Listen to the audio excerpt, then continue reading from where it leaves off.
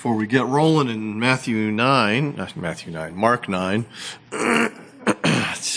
my brain, I don't know. Thanks again to the tech team last week for adapting on the fly and helping us figure out a way to not have someone fly in with a sermon that they may not be ready to preach. So thanks for that, and thanks to Matt again for putting those two pieces together so that the sermon online sounds like, that might actually be one piece of something. Not interrupted by technological blips that take place. We're in a larger chunk of Mark today, 9 through 29. So let's hear the word of our God.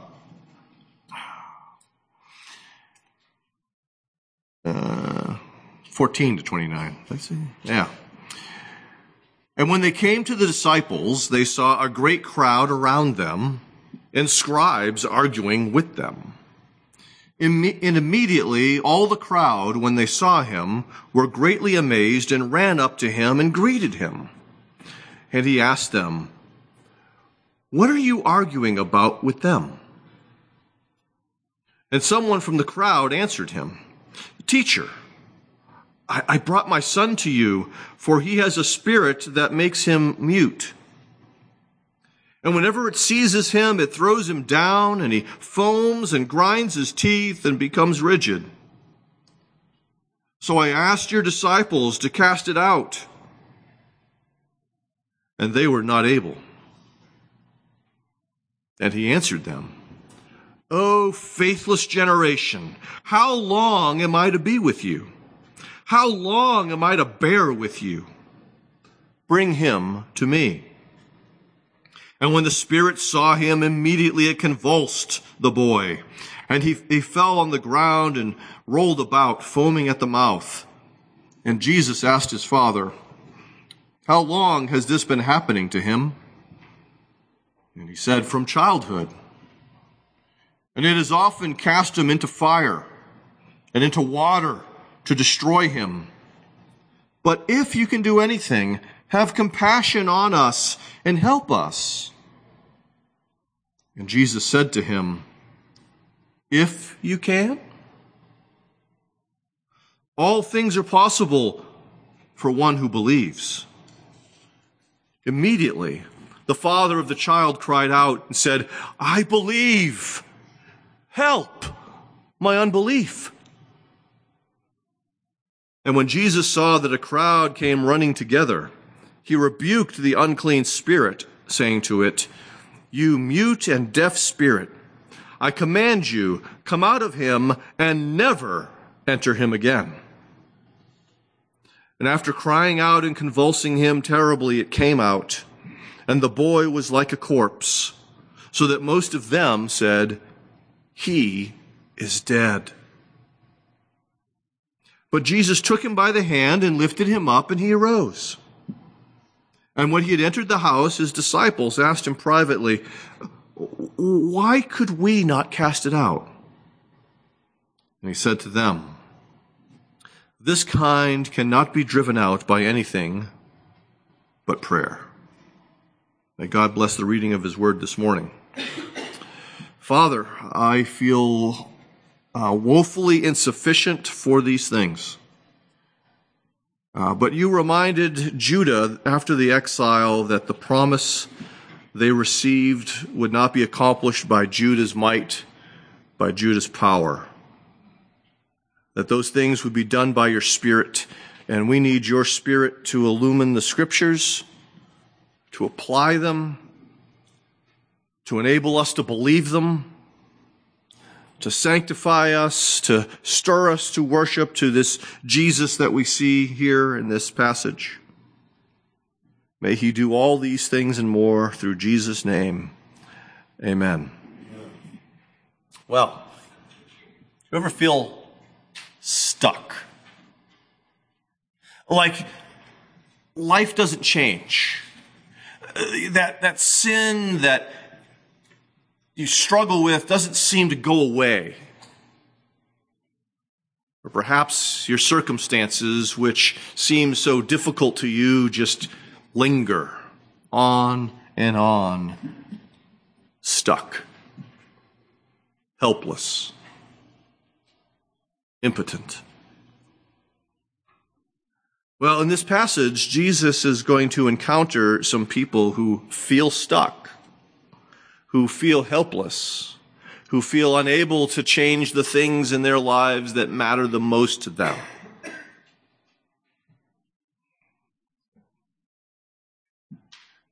We've been talking about Jesus as he was on the top of the mountain, as he transformed, as he talked with Elijah and with Moses. And we saw Jesus coming down the mountain with his 3 disciples and the discussion that they had about what just took place on the top of this mountain. But how are things going at the bottom of the mountain without Jesus? That's what Mark begins to tell us this morning. We're going to focus at first on 14 to 19.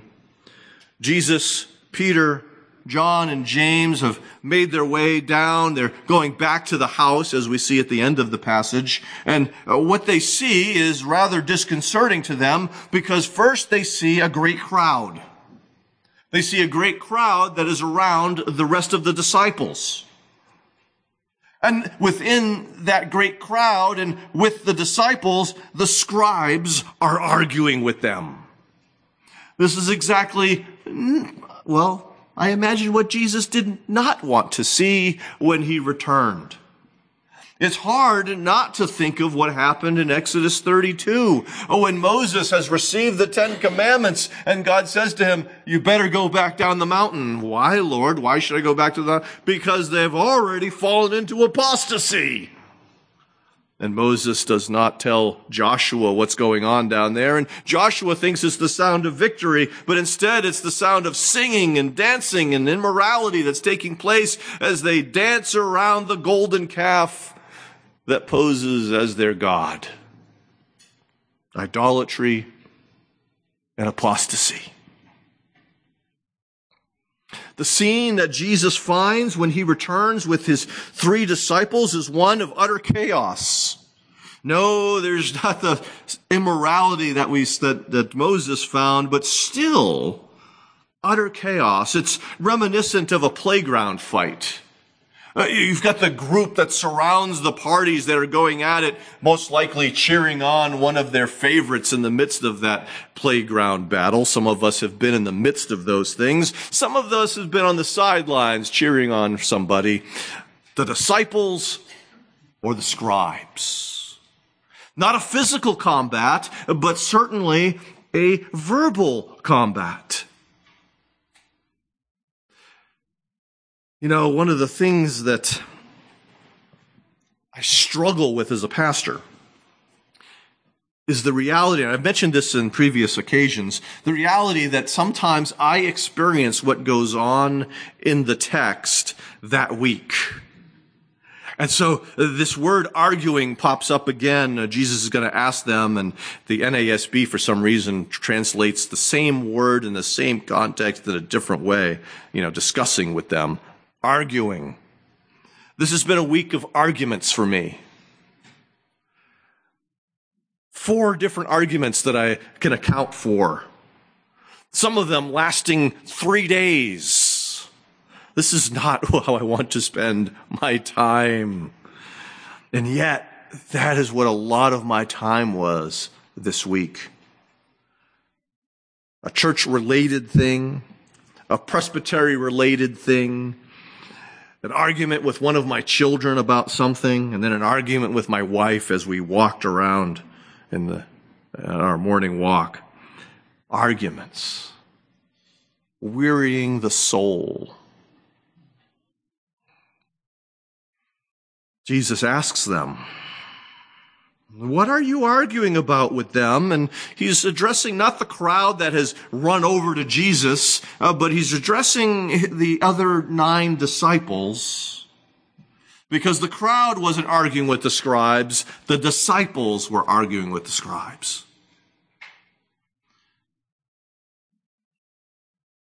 Were the scribes trying to gather evidence against Jesus? Is that why they were there in the first place and they think they've got it now? And when Jesus is addressing the 9, what happens is that a man from the crowd emerges. And this man is sort of the impetus for this struggle between the disciples and the scribes, because he says, I brought my son to you. He has a mute spirit. And I wanted it to be cast out of him. And what he describes is what some of you might recognize as an epileptic seizure. My mouth doesn't want to work this morning. So in addition to making this boy mute, unable to communicate with those around them, he has these seizures from time to time. And some of you have loved ones who experience these sorts of things. They're incredibly scary. When I worked at the rescue mission in Orlando, there were a couple different guys who would go through these things, and it was not something that you want to see, and it's not something you always know how to respond to. And so I can imagine that this father was incredibly troubled at the condition of his son. This text is not to indicate that if someone has such a seizure that they're obviously demonically possessed. That's not where we want to go with this. That's not what this is about.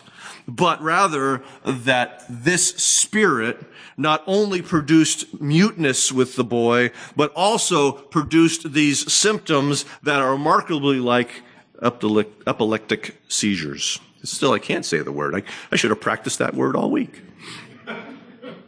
Didn't know I'd struggle with that word. Okay? Scary. Especially since your son can't talk to you about it. And again, I asked your disciples to cast it out, but they weren't able. Now, he had come believing that Jesus could. And Jesus isn't there.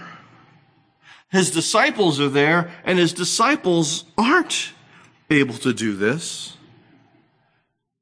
But they should have. If we remember Mark 6, verse 7, this is actually the second time, but we see it also in Mark 3. But the disciples, including those 9, had been given power, given authority to cast out demons. And so despite possessing the legitimate delegated authority from the Lord Jesus Christ, these guys couldn't do it. They failed. But here's the argument of the scribes.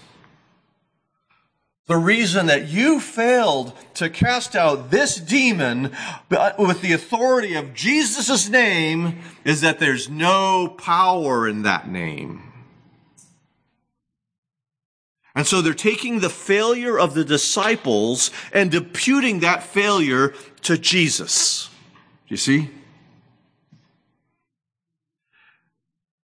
And just as any pastor would say, don't blame my failures on Jesus. Don't blame my limitations on Jesus. Don't look at my faults and somehow say Jesus shares in these faults. And yet that's what the scribes are essentially doing. Why is this here? Besides the parallel, the obvious parallel to Moses coming down with the Ten Commandments, why is this here?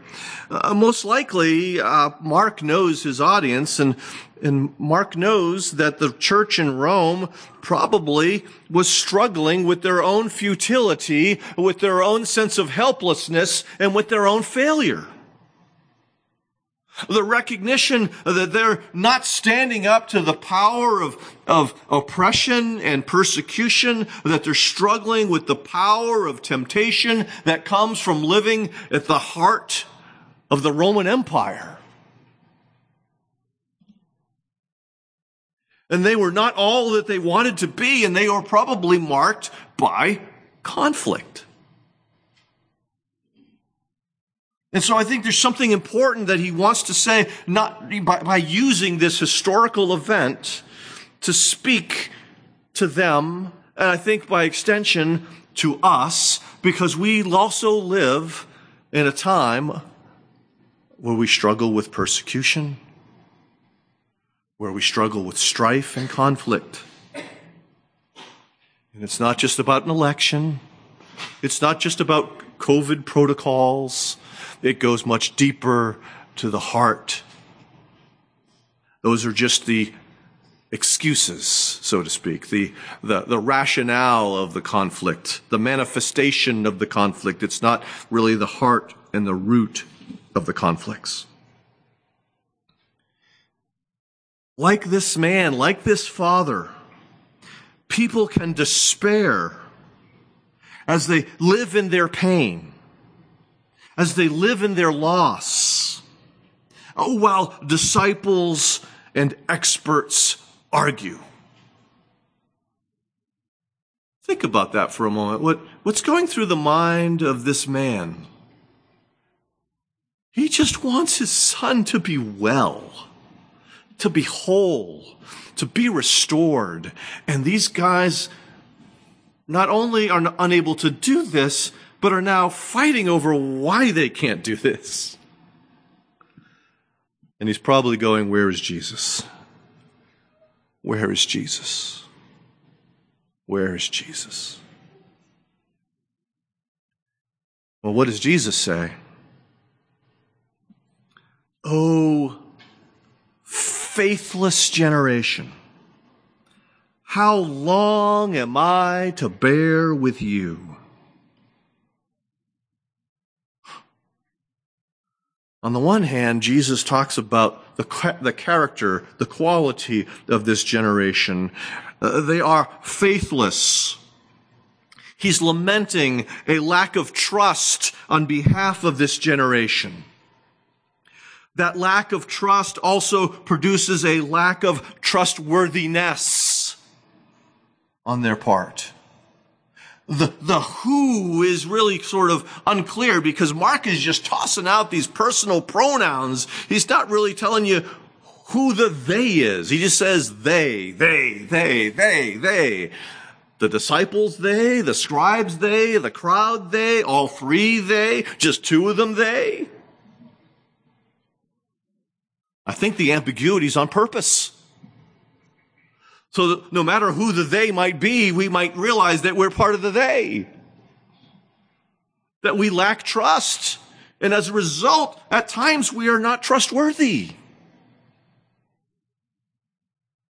And Jesus is lamenting just like Moses was lamenting at the foot of that mountain. Jesus laments at the foot of this mountain. How long must I put up with you? The perfect man is saying, how long must I bear with you? Similar to what we find in Psalm 13, verses 1 and 2. How long, O Lord, will you forget me forever? How long will you hide your face from me? How long must I take counsel in my soul and have sorrow in my heart all the day? How long shall my enemy be exalted over me? There's a sense in which Jesus is saying, how long shall sin win the day?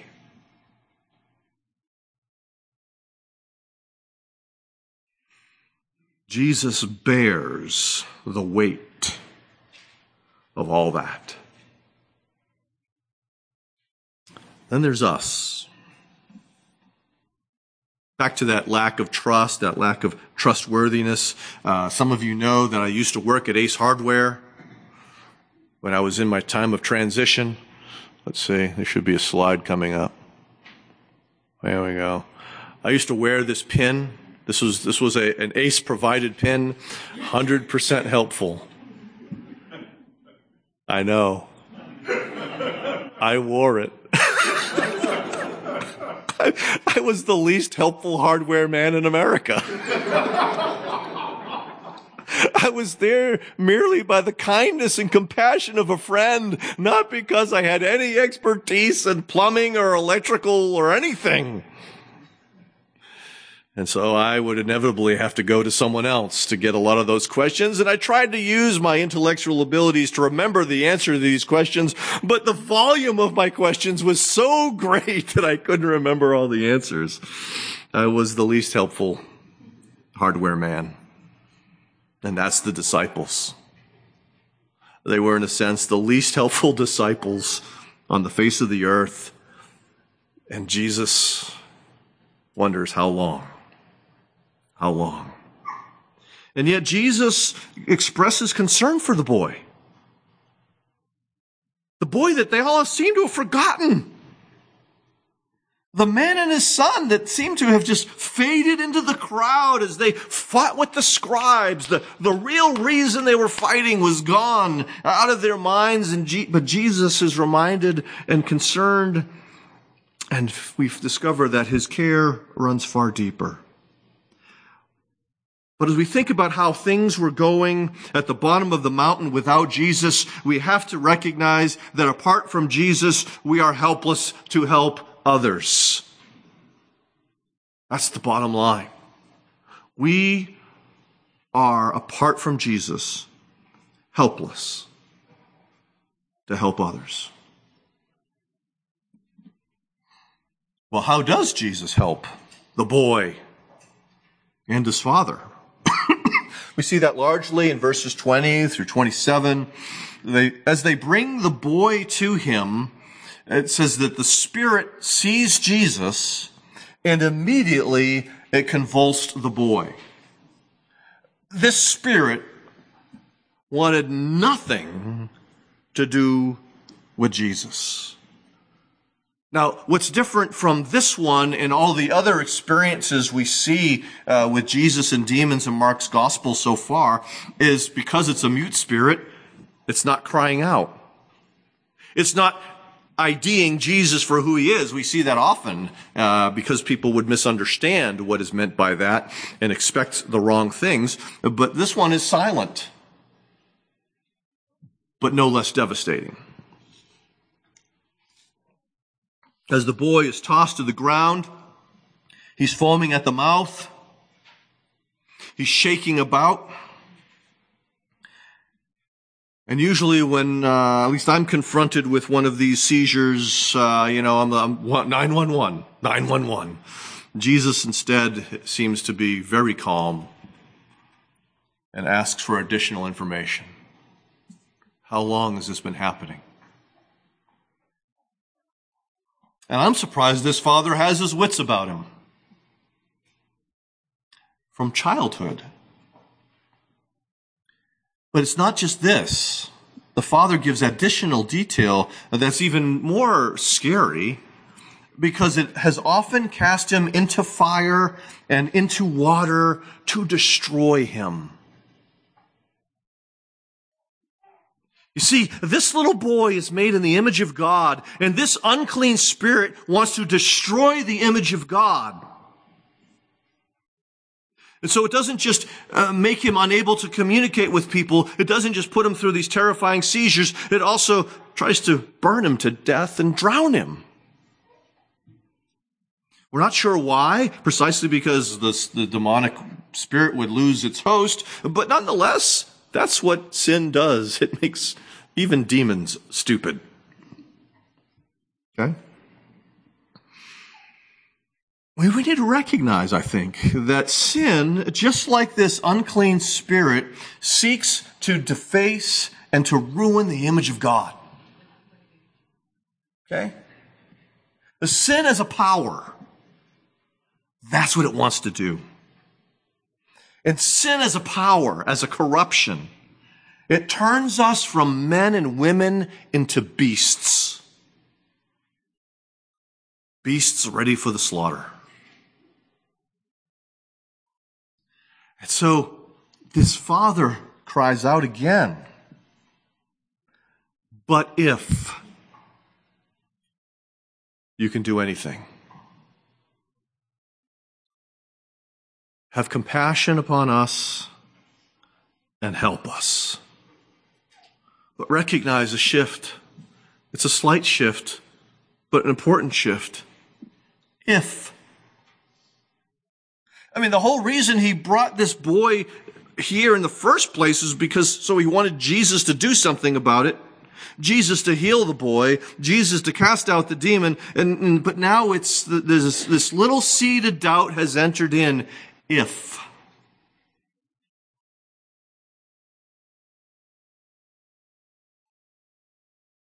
Have compassion.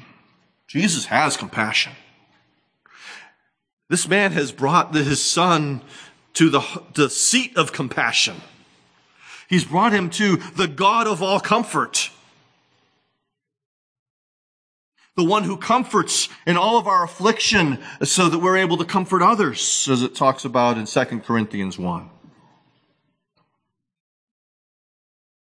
The God who comforted Job. From James 5, for instance, behold, consider those blessed who remained steadfast. You have heard of the steadfastness of Job. We tend to focus on the steadfastness of Job. But what I want you to focus is on this. You have seen the purpose of the Lord, how the Lord is compassionate and merciful. It's not so much about Job, it's about God. Compassionate and merciful. And so he's brought his son to the right person. Jesus is already expressing compassion and calling the boy to come to him and asking these questions from the Father. He's expressing some compassion. He's moved to pity. But does he have power? Well, he's the same Jesus that has cast out numerous demons already in this gospel account that we have from Mark. Of course he has the power. He's the same yesterday, today, and forever.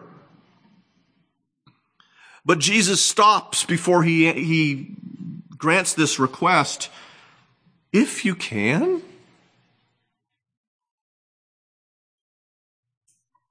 All things are possible for the one who believes. He uses the same verb and the same the same way as a participle that we find in John 3:16. The one who believes.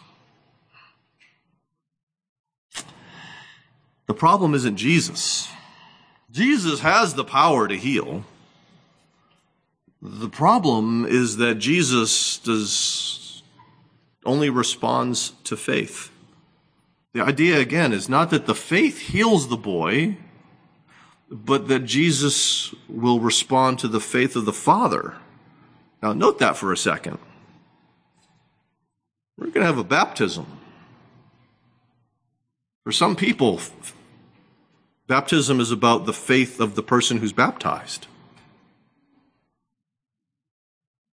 This boy is about to have a demon cast out of him, not because of his faith, but the faith of his father.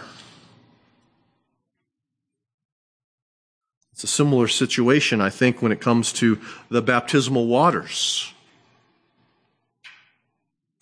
Because baptism is not a sign of that you have faith. Baptism is a sign that we are declared righteous on the basis of faith. As we see with regard to circumcision in Romans 4. But all things are possible when one believes. Jesus identifies the core issue right now as one of faith. He's saying, trust me, and I'll do it. He works when he's trusted.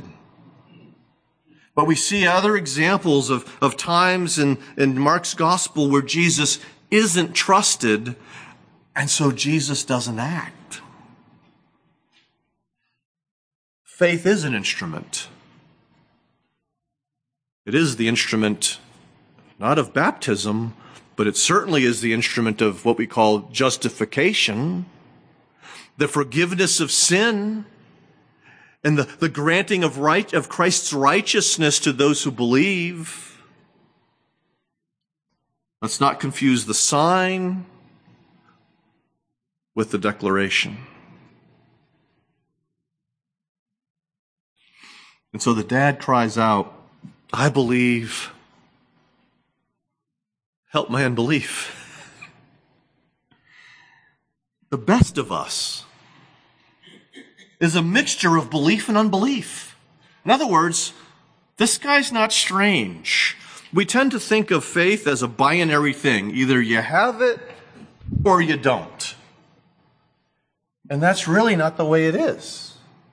If we're honest, we have faith, and yet we also have these pockets in our heart of unbelief, where I'm trusting God to do this, but I'm not necessarily trusting God to do that. We talked about that in our Sunday school class a little bit as we talk about a culture of reconciliation. And we can believe that Jesus forgives our sins, but we don't necessarily believe the commands of Jesus to go and be reconciled one to another. You understand what I'm saying now? That's what happens. There's faith and unbelief in our hearts. See how desperately we need help? The father confesses his need not only for help with his son, but he confesses his need for help for himself to more fully believe. And apparently he believed enough because Jesus rebukes the demon. And what we find is that not only is it a demon of muteness, but also of deafness. But what happens is he casts it out permanently. Not just leave, but also leave and never return.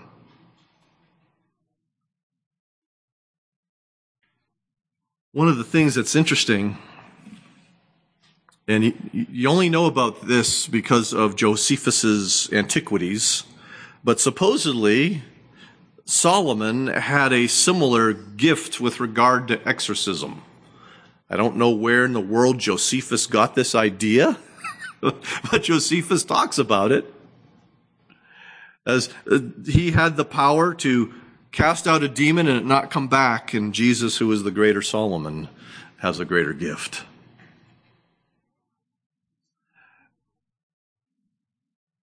The pain of the boy continues until the demon leaves, but what's emphasized here with the use of two different words is that the boy looks dead. Death. It looks like the demon won. He's unresponsive.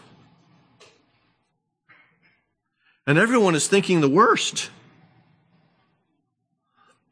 And then Jesus reaches down and takes the boy's hand and pulls him up. And what's interesting is that just as there are two different words used to convey the appearance of death for this boy, that he's like a corpse, there are two different words that are used with regard to resurrection as well. This raising up.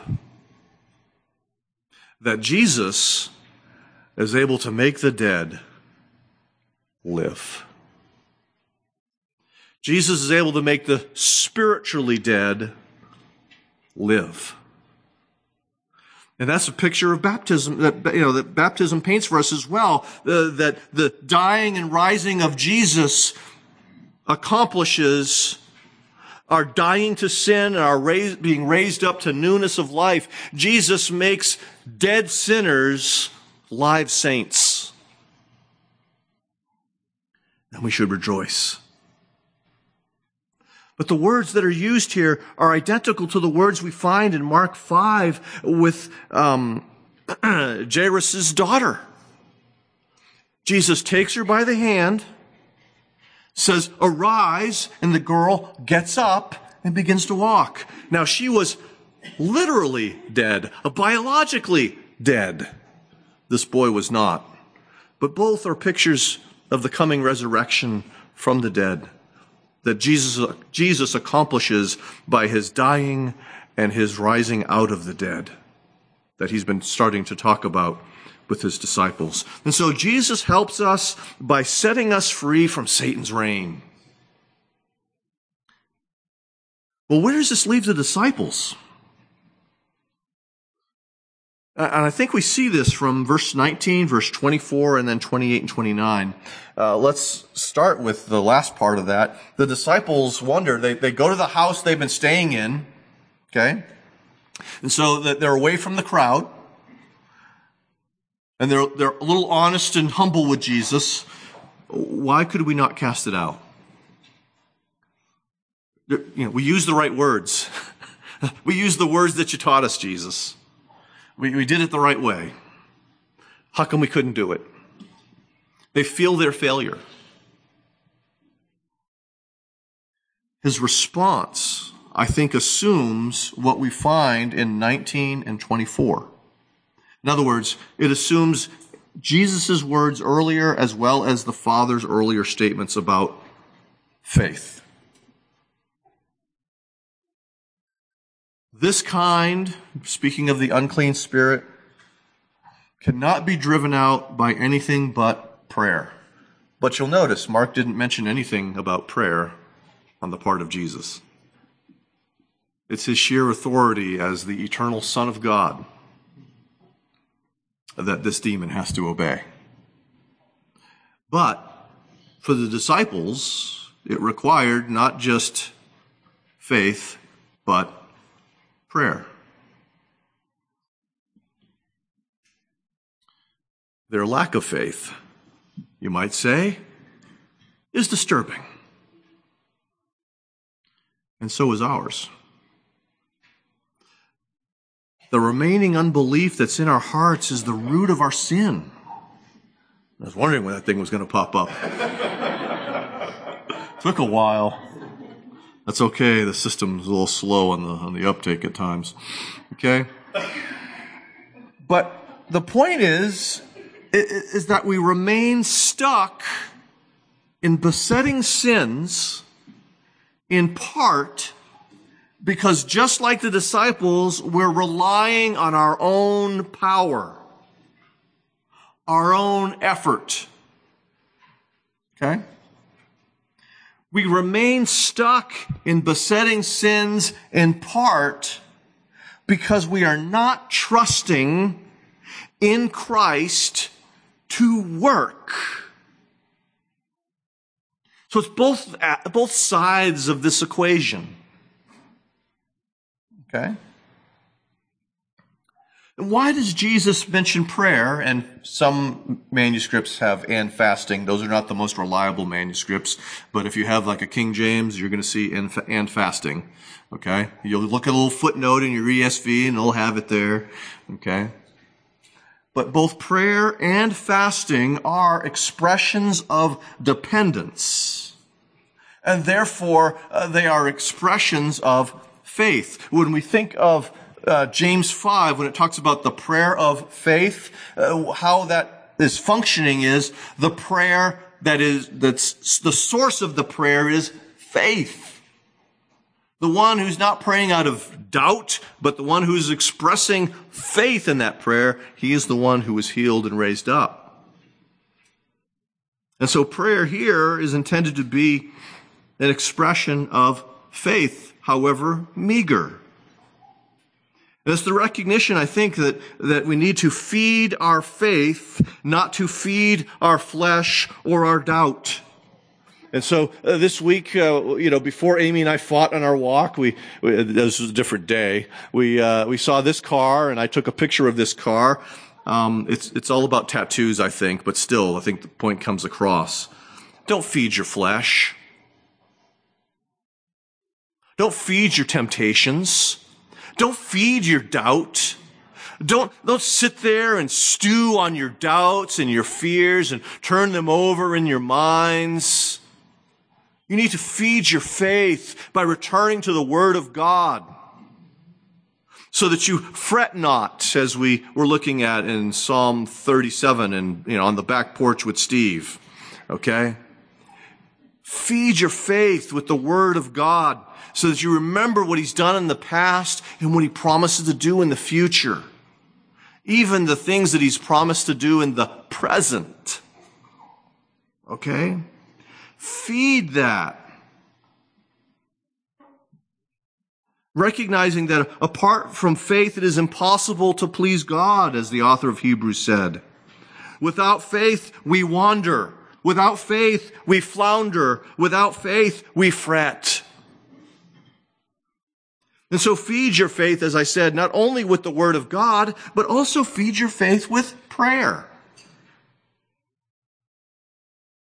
Which is why we have 100 Psalms. Sorry, 150.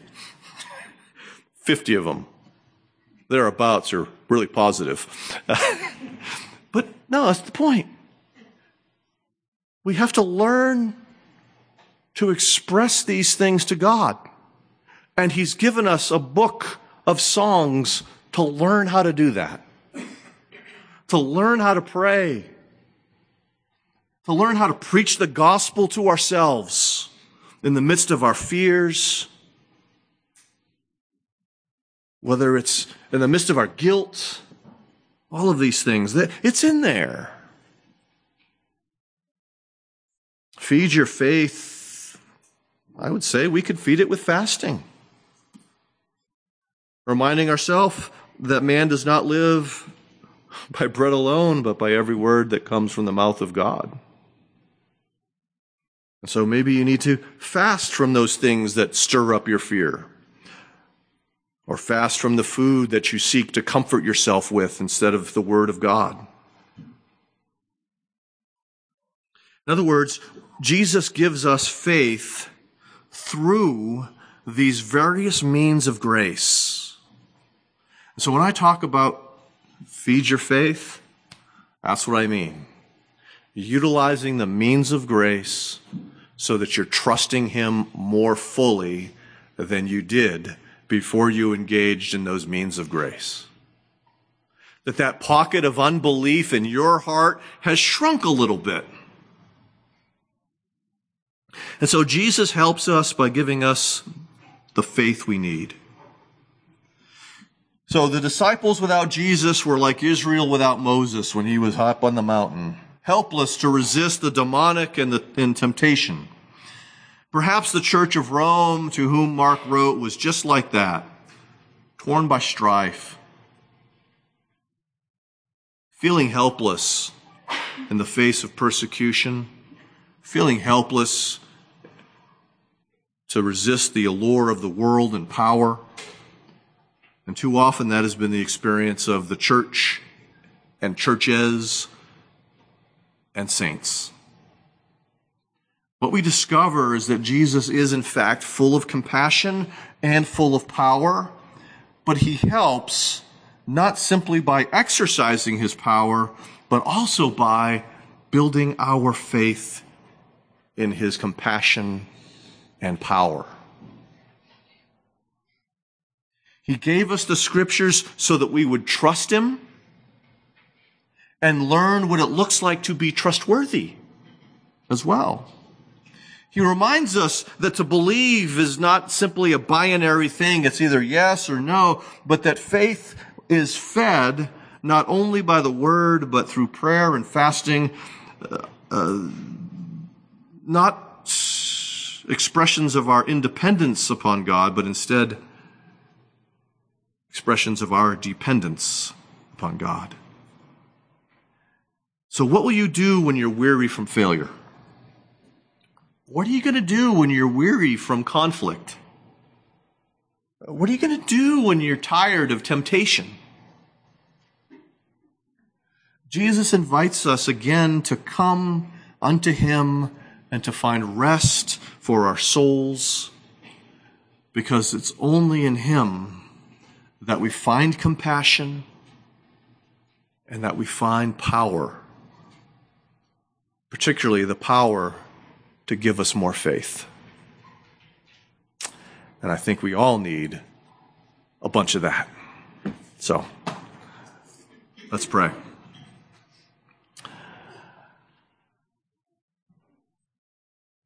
Father, I thank you that you know that we are but ash, only ash, that has been given life by you, but that we are weak, we are frail, we are easily overcome.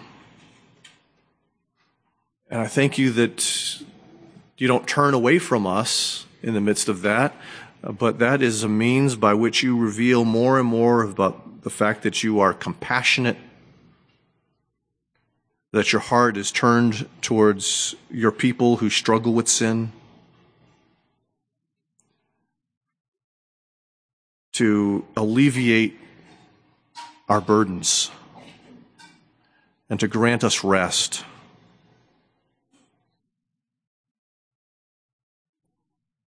And so help us to rest in Jesus. Help us to trust him more fully. And as a result of that trust, to follow more closely and be more trustworthy. But it all starts with trusting him.